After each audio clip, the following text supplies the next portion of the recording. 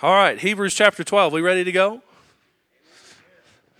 I'll tell you, this is the first time I've ever preached a message with a bandana on my head and in sweatpants. I'll tell you that right there. We're going to talk about the Christian race today. And the theme of the message today is looking to Jesus here in Hebrews chapter number 12. Now, I'll tell you, there's ulterior motives I have for dressing like this today. Earlier in the year when we weren't able to have church services, we had certain ladies in our church decide to come to church in their pajamas because that's what they'd been doing the whole time we weren't having church. And so I felt left out. And so I figured I had one more Sunday in the year to get it done. And so here I am. No, I'm just kidding with you. But we're going to talk about the Christian race this morning. And if nothing else, you'll pay attention because I'm dressed like this. I don't know if I look like a runner or a biker. I haven't decided yet, but there you go. And so Hebrews chapter number 12 is where we're going to be at in the scriptures. You know, 2020 has been a very difficult year in many ways for many of us. In fact, I don't think there is really probably one person in this room that hasn't been negatively impacted in some way by the circumstances that have taken place this year. And because of that, it makes it really hard to plan ahead for next year because as we think about the coming year, 2021, there's still a lot of unknowns. For example, who's going to be our president? Seems like we're still trying to figure that one out. And some say, well, it's certainly going to be this one. Other people say, well, I don't know if it's going to be that one. And we're still trying to figure that one out. Here's another one. When are all the quarantines and closures going to stop? Are they ever going to stop? Before you make plans for next year, you certainly want to know that you're going to be able to go and do things. And there's still a question mark on a lot of these things. I've had a lot of people ask this question, are things going to get back to normal in 2021? And these are the kind of questions we've been asking as we're getting ready to plan. And I'm a planner. I usually have the whole year planned out by the time I get to like late November, early December. But I tell you, this year has been hard. And there's a lot of things that I normally have planned out that I don't. And a lot of it has to do with all of these unknowns that are taking place in our society today. And you know, when you look at the circumstances that are happening in our world, it sure doesn't give you much hope, does it? And the fact is, if that's where you're looking, if you're looking to make your plans, to set your goals based on the ever-shifting circumstances that are happening in our world, you're going to find it to be a flimsy foundation to build your life on. But in Hebrews chapter 12, the Word of God gives us what I believe to be is a much more sure foundation. The Word of God gives us a target to look towards that will never lead us in the wrong direction, and that is Jesus Christ. Let's read about it. Hebrews 12, verse number 1. If you're with me, say amen. I'm going to take this off because it's hot, okay? And there you go. Hebrews chapter 12 and verse 1, the Bible says, "Wherefore, seeing we also are compassed about with so great a cloud of witnesses, let us lay aside every weight and the sin which doth so easily beset us, and let us run with patience the race that is set before us." And read the first phrase of verse number 2 with me out loud. Ready? Begin. "Looking unto Jesus, the author and finisher of our faith." As we prepare to undertake a new year of life, we need this challenge from the Word of God to encourage us and to equip us and really to get our focus back where it needs to be. I believe so many of us have allowed the circumstances of this year to rob our focus from where it should be. All the while, we as children of faith, as a people of God who are running a race of faith towards the Lord Jesus, the one we're supposed to have our focus on is Jesus Christ. And that's the challenge we receive from this passage of Scripture here in Hebrews chapter number 12. And so from Hebrews 12, I want to show you how you can set a straight course for your life this year by looking to Jesus. And I don't know where you're at today, what your plans are for the future, but I'm going to tell you that if you'll listen to what the Scripture has to say to us in Hebrews 12, it will impact your next year in a significant way. And so let's pray. Let's ask God to speak to our hearts from His Word here, and we'll dig into what the Scripture has for us. Let's pray. Father, we thank You for the opportunity we have to be gathered in this place, and I pray, Lord, that You would speak to our hearts in a way that only You can. And Father, I pray that You'd set aside all distractions and all things in our minds and our hearts that would cause us not to be able to focus in on the truth of Your Word. And Lord, I pray that You would open up our understanding to the Scripture scriptures, and I pray that you'd speak to us in a very real way today. I pray, God, that this challenge would ring true in every heart in this room. And for those in particular who don't know you as Savior, who are running a much different race than the Christian race, I pray, Lord, you'd get them started on the right track today. And for those who know you, Lord, I pray that you'd help us to grow in our following you and pursuing you as we live this life. And Holy Spirit, I pray that you'd work in a way that I cannot. And I still need your help, Lord. I still need you to do the work and do the speaking. And I pray you'd do that today. In Jesus' name, amen and amen. Now, we've been studying the book of Hebrews verse by verse for almost 2 years now, and we're finally making our way to the end. It's only taken me 2 years to get through 13 chapters, and so that's not bad, I don't think. But I'm glad that we are coming to this point in the book of Hebrews, because this book, it was a letter that was written to the Hebrew believers of the New Testament time period. And already these believers had been brought a long way through the contents of what was written in this letter to them. And they had first and foremost been taught in the first 10 chapters of the book of Hebrews that Jesus is better.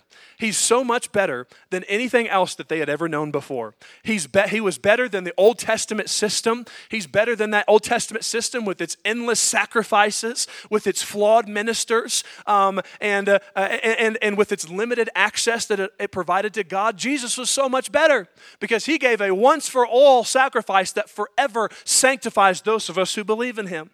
It's so much better because Jesus is now our great high priest who doesn't give us limited access to God, but unlimited access to God. We can come boldly before the throne of grace. And over again, to the first 10 chapters of Hebrews, we're reminded of just how much better Jesus' ministry is on our behalf as the people of God. And so then the question's asked, why would you want to go back to what you had before when you have Jesus and what Jesus has done for us is so much better?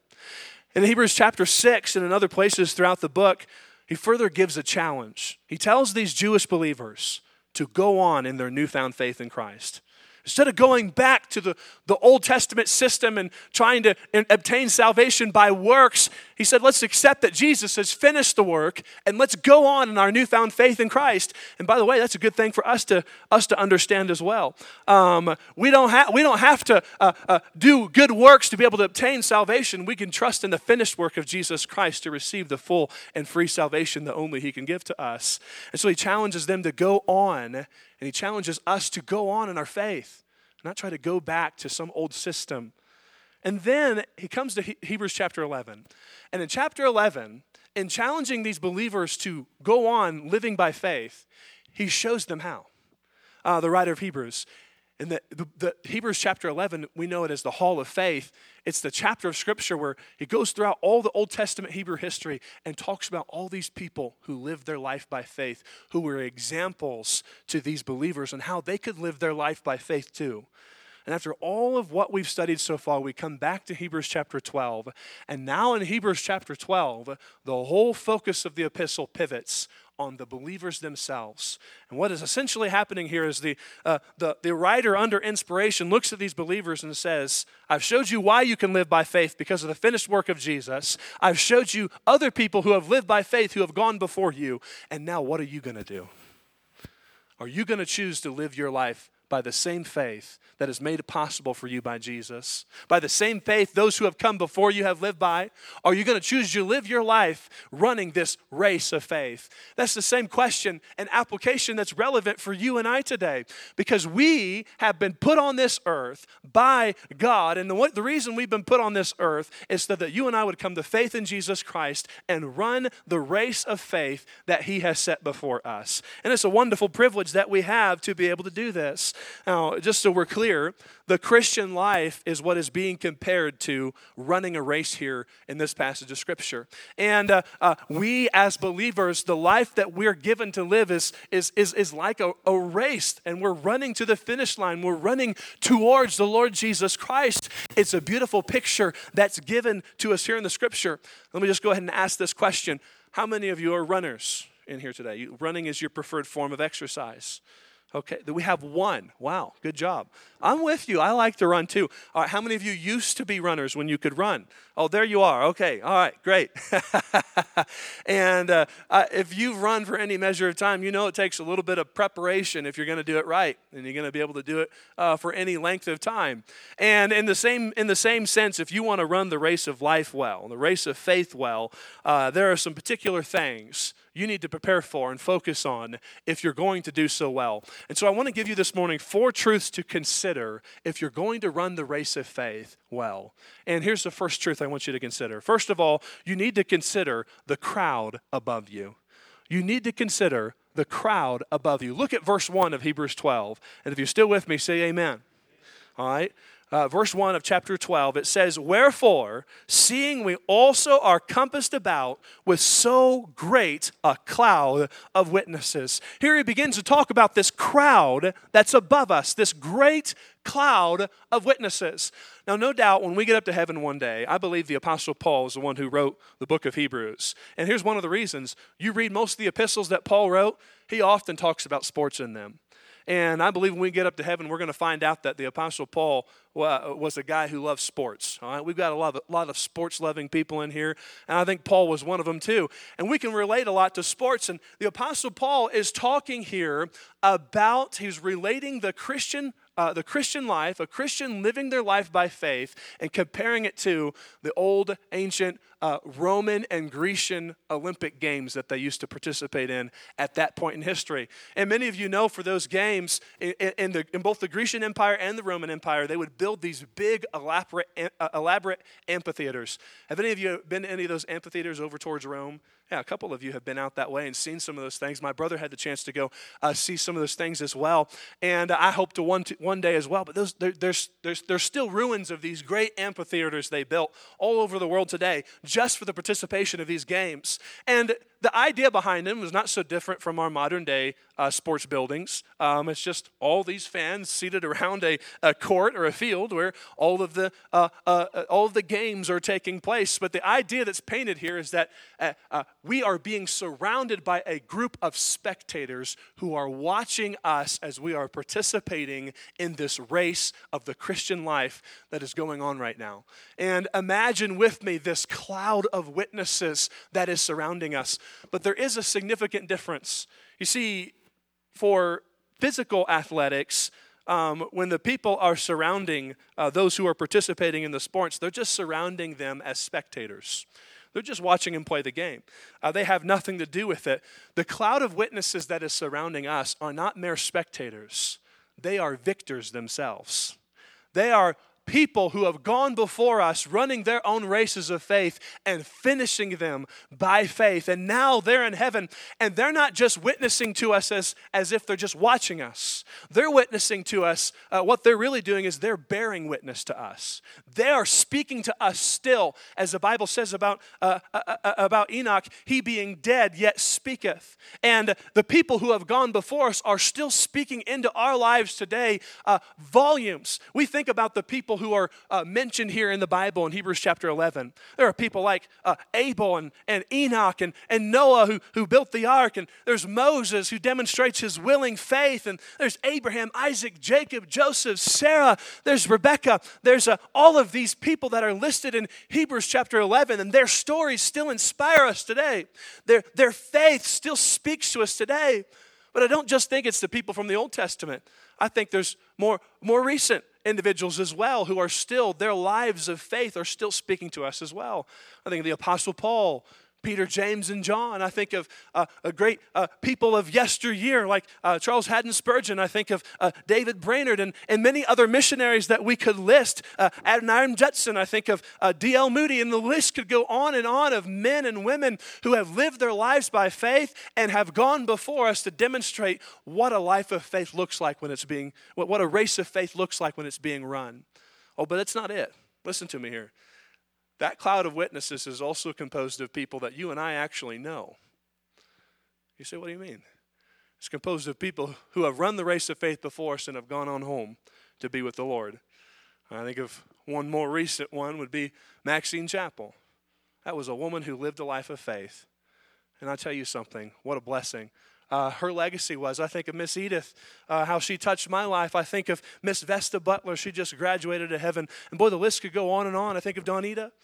And boy, to me to live as Christ and to die as gain, that's what she lived for. That's still speaking to me today, and how she finished her course. And this cloud of witnesses and in the heavens, they're not just watching us, they're witnessing to us, they're testifying to us. Listen, we've lived a life of faith before you, and we're cheering you on, and we're demonstrating to you how you can finish your life, your race of faith as well. Listen,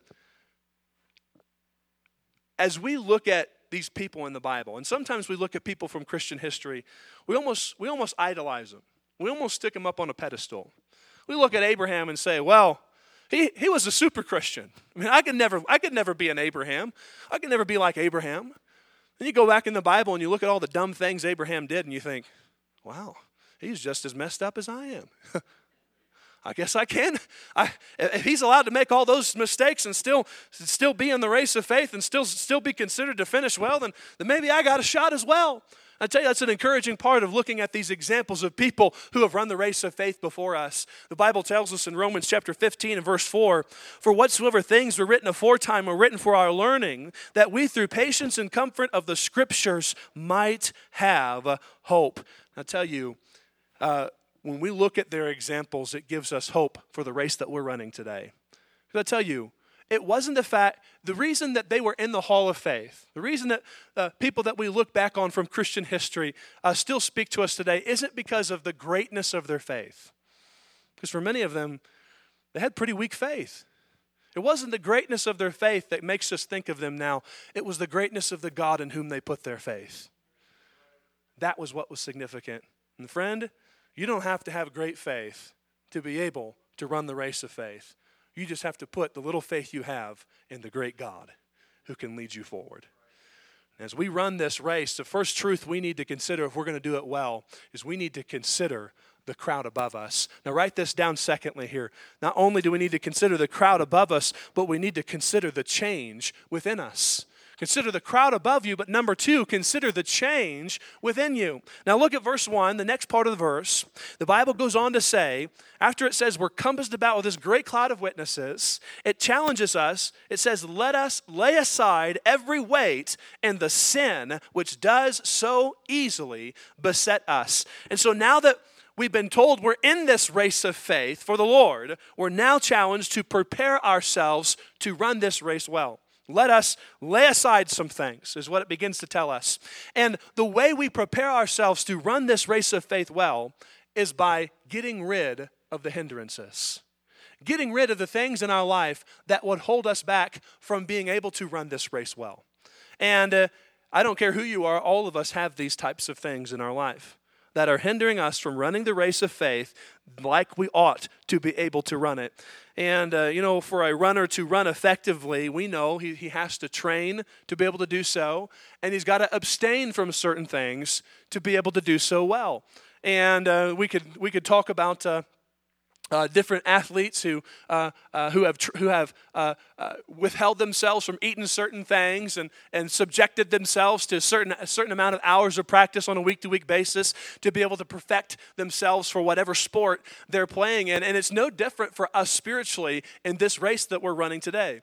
Let me read to you what the Apostle Paul said about it in 1 Corinthians chapter 9. He compared the Christian life again to a race, and he said, "Know ye not, they which run in a race run all, but one receives the prize. So run that ye may obtain. And every man that strives for the mastery is temperate or disciplined in all things." And then he said, "I therefore run, not as uncertainly." I'm not just running around like a chicken with my head cut off, okay? I have a purpose. I have something that I'm running towards. I have something that I'm aiming after. He goes on to verse 27 and says, "But I keep under my body and bring it into subjection, lest I myself should become a castaway." And so here's the point with all of this. If you're going to run your race of faith well, you must be willing to make some choices to lay aside the things that would hinder you from being able to do so. Now in verse number 1, there's a phrase that's used twice. It's the phrase, "let us." And that phrase, "let us," it indicates the voluntary nature of entering into this race. Don't miss this. Hey, while God wants everyone to enter into this race. He coerces no one to be involved in it. God's not going to make you run your race. He's given you a race to run. He's given you what you need to be able to run it, but He's not going to make you run your race. And the sad fact about Christianity today is we've been given this great opportunity from the Lord Jesus. We've been given all the resources we need to be able to run the race of faith that He has set before us, and yet for so many of us, we're not doing it. And for many of us, the reason is exactly what this passage is talking about here, weights and sin that we've allowed to overrun our life. I'll read to you something that William Newell wrote about this matter. He said, Christianity is full of professing Christians who are not running this race, but are weighted down and have never even considered laying aside the cares and riches and pleasures and the lusts of other things. Dear Christian, you have been placed into this life for the express purpose of running this race of faith. And there is nothing in your life that is more important than this. There is nobody who has been placed in your life who is more important than running this race for the Lord. And so the Bible tells us that there are some things that we need to consider. And the second thing we need to consider is this change that has happened within us. Now let me elaborate on that, because verse 1 tells us that we need to lay aside these weights and sin. Now how does the Bible teach us we're supposed to lay these things aside? Well, two principles here. I'll give them to you very briefly. Number one, a biblical principle here is this. If you are a believer, there is a change that has taken place inside of you already. And that change is Jesus. 2 Corinthians 5 verse 17 says, if any man be in Christ, he is a new what? Creature. Old things are passed away. Behold, all things are become new. If you've been saved, your life has been transformed. And it's not because you did anything. It's because of what Jesus has done in your heart. And that's a beautiful truth. That's the truth of the gospel right there. And so if you're a believer, there's a change that's already happened inside of you. Now, as you grow as a believer, here's the second principle. As you grow as a believer, this change impacts your life from day to day, from the inside out. See, we oftentimes get this backwards right here, okay? Somebody gets saved and we tell them, you need to do this, and this to be a good Christian. And it's all outward stuff. You need to go to this church, and you need to listen to this music, and you need to wear this kind of clothes, and you need to do this, and you need to do that, and you need to go to this Bible study. And we tell them, if you want to be a good Christian, then follow our little 12-step process and you'll be a good little Christian. What we have is a bunch of people who follow 12-step processes but aren't growing as Christians. Because Christian growth doesn't happen from the outside in, it happens from the inside out. The Bible says it's God that works in you both to will and do of His good pleasure. It's God that brings about this growth. And the fact of the matter is, when it comes to laying aside the weights and the sins, we like to think when we come to a new year, well, I just need to look at my life and figure out all the things that are wrong with my life and just decide I'm going to stop doing those things. And so you make your little goal list. And then by the time you get to January 2nd, you've already failed, so you quit, okay? And that's what we do every single year. And we're in this cycle that never gives us any victory. Jesus is telling us how to run the race of faith towards victory here. And it's a race of victory because, hey, the person who is giving you the victory is not you and your great self-discipline or lack thereof, but it's Jesus who's working in you to bring about the change. And boy, that's important for us to understand right there. And it's God that's doing this work in us. And so what that means is to lay aside these weights, we're going to have to allow God's Spirit room to work in our hearts to show us areas that need to change. Then we can lay them aside. If it's up to me to try to figure out all that's wrong with my life, we view ourselves a lot better than what other people view us. And certainly than what we understand about ourselves. God knows what we truly need. And if we allow Him to work in our hearts and reveal it, He can truly show us the things that need to be set aside. Now, the first thing in verse 1 that we're told we need to set aside, to lay aside, are the weights. First of all, verse 1 tells us to lay aside the weights. There's a lot of things I could say about this. For sake of time, I'm going to move ahead and simply put it this way. A weight is anything in your life that is keeping you from pursuing the purpose God has for you.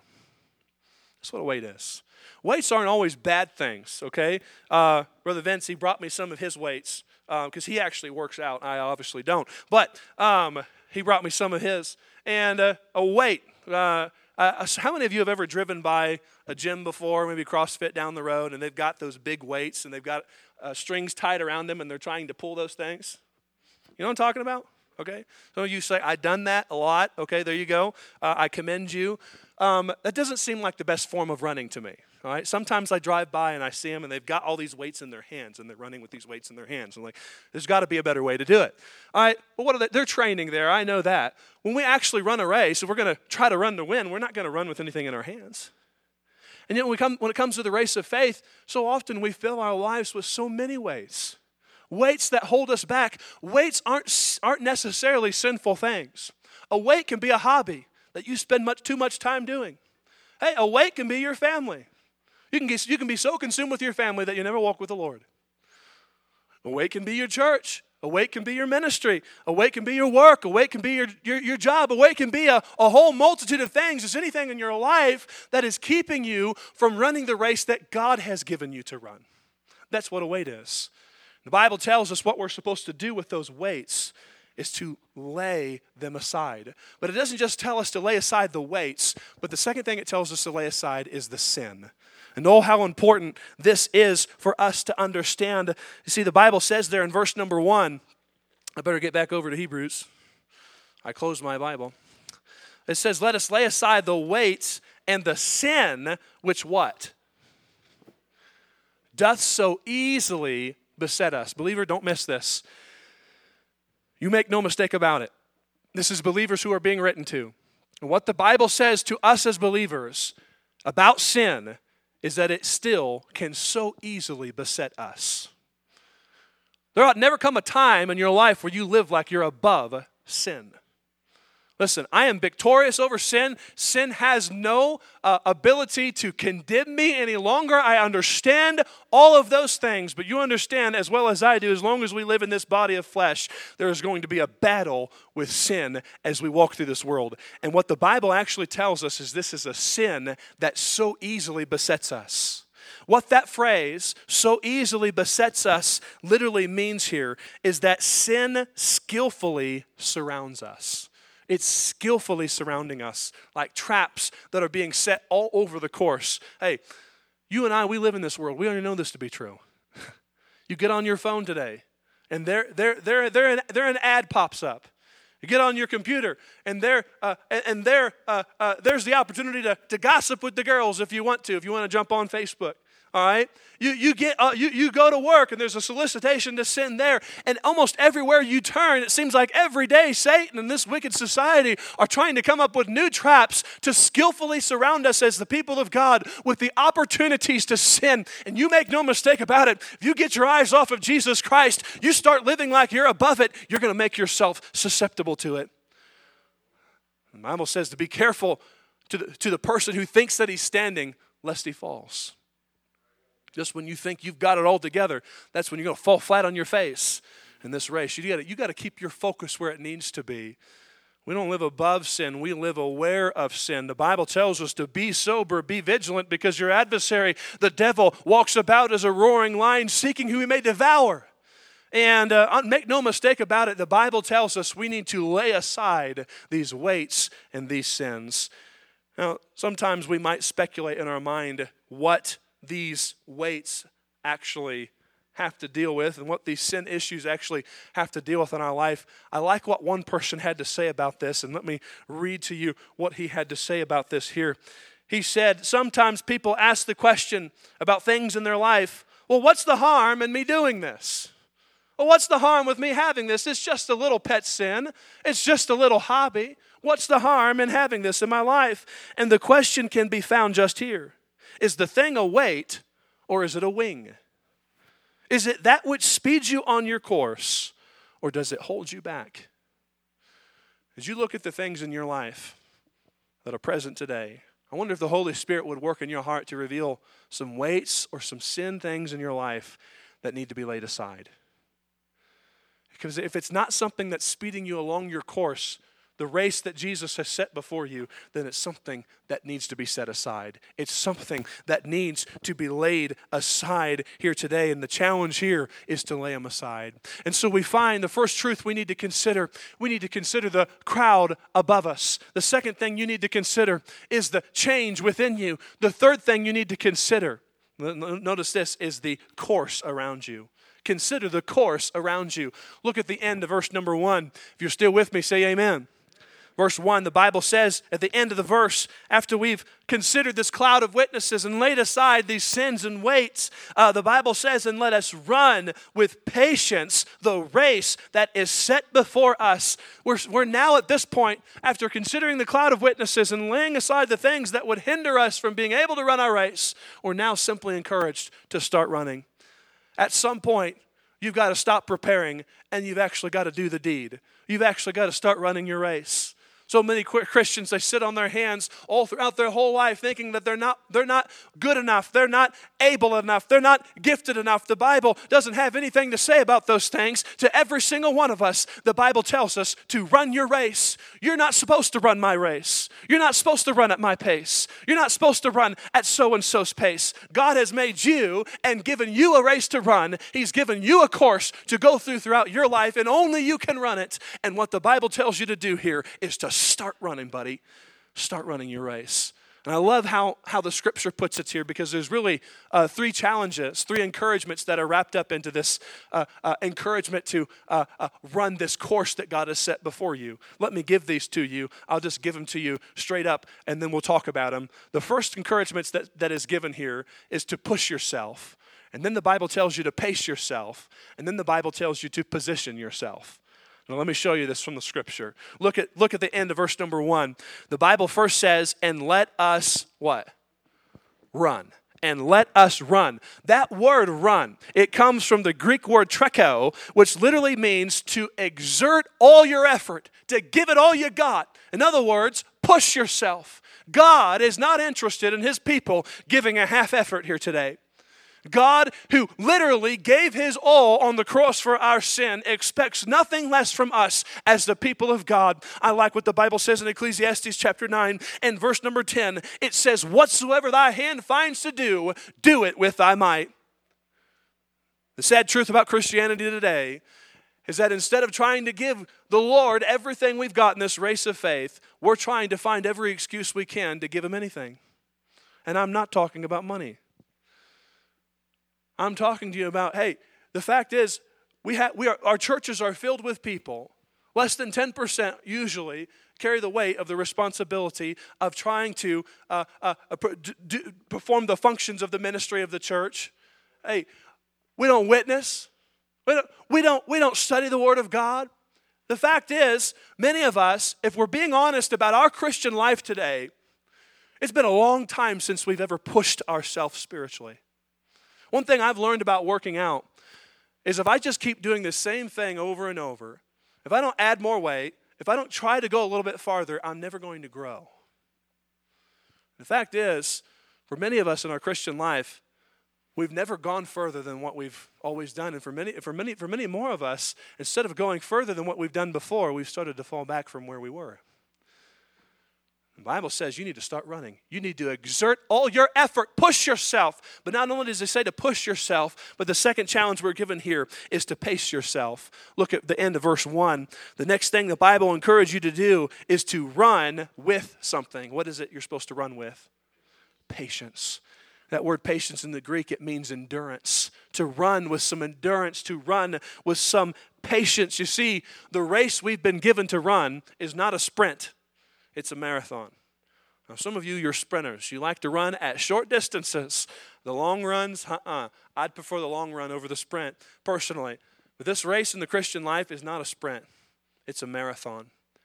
And it'll last a lifetime for you. And the fact is, if you don't pace yourself to finish the race, then you'll fizzle out. You say, how do you know that? Because many people have. Many people in trying to run the race of faith, they got so excited, they got so engaged, they tried to do too much too soon. You don't start running by running a marathon. You got to build yourself up to that. And that's something that you've got to grow to be able to do. And it's the same way with the Christian life. And friend, you try to bite off more than you can chew. It's something that's going to push you away from the Lord instead of draw you closer to Him. You've got to pace yourself. Run with patience the race that is set before you. And so push yourself, pace yourself. But a third thing I see here is that you need to position yourself. Verse number 1, the end of the verse again, it encourages us to run the race that is set before you. You see that in the scripture? This race is set before you. That phrase set before, in the Greek, it literally means appointed or chosen for you. When you were born into this world, God had already appointed His purpose for your life. And the Lord told the prophet Jeremiah, before you were born, I knew you, and I ordained you a prophet unto the nations. He already had a preordained purpose for Jeremiah's life, and He has the same purpose for your life as well.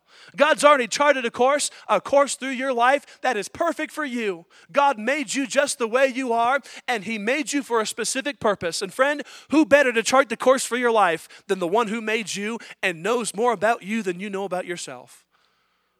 God knows what's best for your life. We struggle with that sometimes, trusting God, going the way that God wants us to go, but there's no one that we can trust more than the Lord. The Bible says we need to position ourselves on the course that He has set for us. I know what it's like. In the busyness of life, it's so easy to get drawn into running a course that someone else sets for us or that we set for ourselves. It's easy to get sucked into running the race that your boss tells you need to run. It's easy to get sucked into running the race that your kids demand you to run, okay? That your spouse wants you to run, to just go along with whatever they tell you they want you to do. Hey, it's easy to set a course for yourself. This is just what I want to do. But would to God we'd have some Christians who would decide to run the race that God has set for them. And go the direction that God is desiring them to go. See, if you're going to run this race well, you need to consider the crowd above you. You need to consider the change within you. You need to consider the course around you. And the final thing I want you to notice, and we'll be done this morning, is you need to consider the Christ before you. You need to consider the Christ before you. Look at verse 2. Let's read the first phrase out loud together again. Are you ready? Begin. Looking unto Jesus, the author and finisher of our faith. Hey, the single greatest motivator you and I have to run this Christian race of faith is Jesus Christ. What the Bible tells us we're supposed to do is to look to Him. I love that word, look. In the Greek, it literally means to turn your eyes away from other things and fix them on Jesus. And, if you're running a race and you're looking all over the place and you're stopping to look around corners and you're not going to run that race very effectively, you're not going to run that race very well, but if you fix your eyes on the end target, if you fix your eyes on the place that you're supposed to be running towards, you'll be able to run an effective race. And that's the idea that's communicated for us here. We're to fix our eyes on Jesus. What's so good about Jesus to make Him the object of our life? I think many of us could answer that well, but let's look what the Scripture has to say for why we're supposed to look to Jesus. Look at it again in verse 1. It says, first of all, to look to Jesus, who is the what? The author of our faith. Here's one reason given that we're supposed to look to Jesus, because Jesus is our example. He's our example. The Bible calls Him the author here of our faith. That word author, it means pace setter. It means the captain. It means He's the one that went before and gave us an example of how we're supposed to run our race. And He's the one that has showed us the way we're supposed to run our race. That's Jesus. I envision Jesus Christ as being the one who's ahead of the pack, who's leading the charge forward. That's Jesus, the one who came down in the flesh. Jesus. He's the one who's born in Bethlehem's manger as a man and lived 33 and a half years, a sinless life. He walked through valleys just like what you and I go through. He went on mountaintops just like you and I are going to experience, friend. There's not a thing in your life Jesus hasn't experienced the like of when He walked in this earth. There's not a thing you're going to go through, not a trial, a difficulty, a moment of rejection, a moment of depression that Jesus doesn't know what it's like because he experienced it all when he came down on this earth. And the Bible tells us that he did that. In the next part of the verse, it says in verse number 2 that Jesus, for the joy that was set before him, endured the cross, despising the shame. Jesus came as a man, and he showed us what it was like, what it was supposed to look like for a man like you and I to be able to run the race of faith victoriously. I'm thankful for the example of Jesus that has gone before me. I like what 1 Peter chapter number 2 and verse 21 tells us. It tells us that Christ also suffered for us, leaving us an example that we should follow in his steps. And boy, Jesus has gone before as the author of our faith. He is the pace setter. He's been our example. There's two things about that I'll just mention quickly. He's the example of how we are to enter into faith. Jesus said, I am the way, the truth, and the life. We get into this race by believing in Jesus, but he's also our example as believers for how we're supposed to run the race of faith. There's no greater example than Jesus.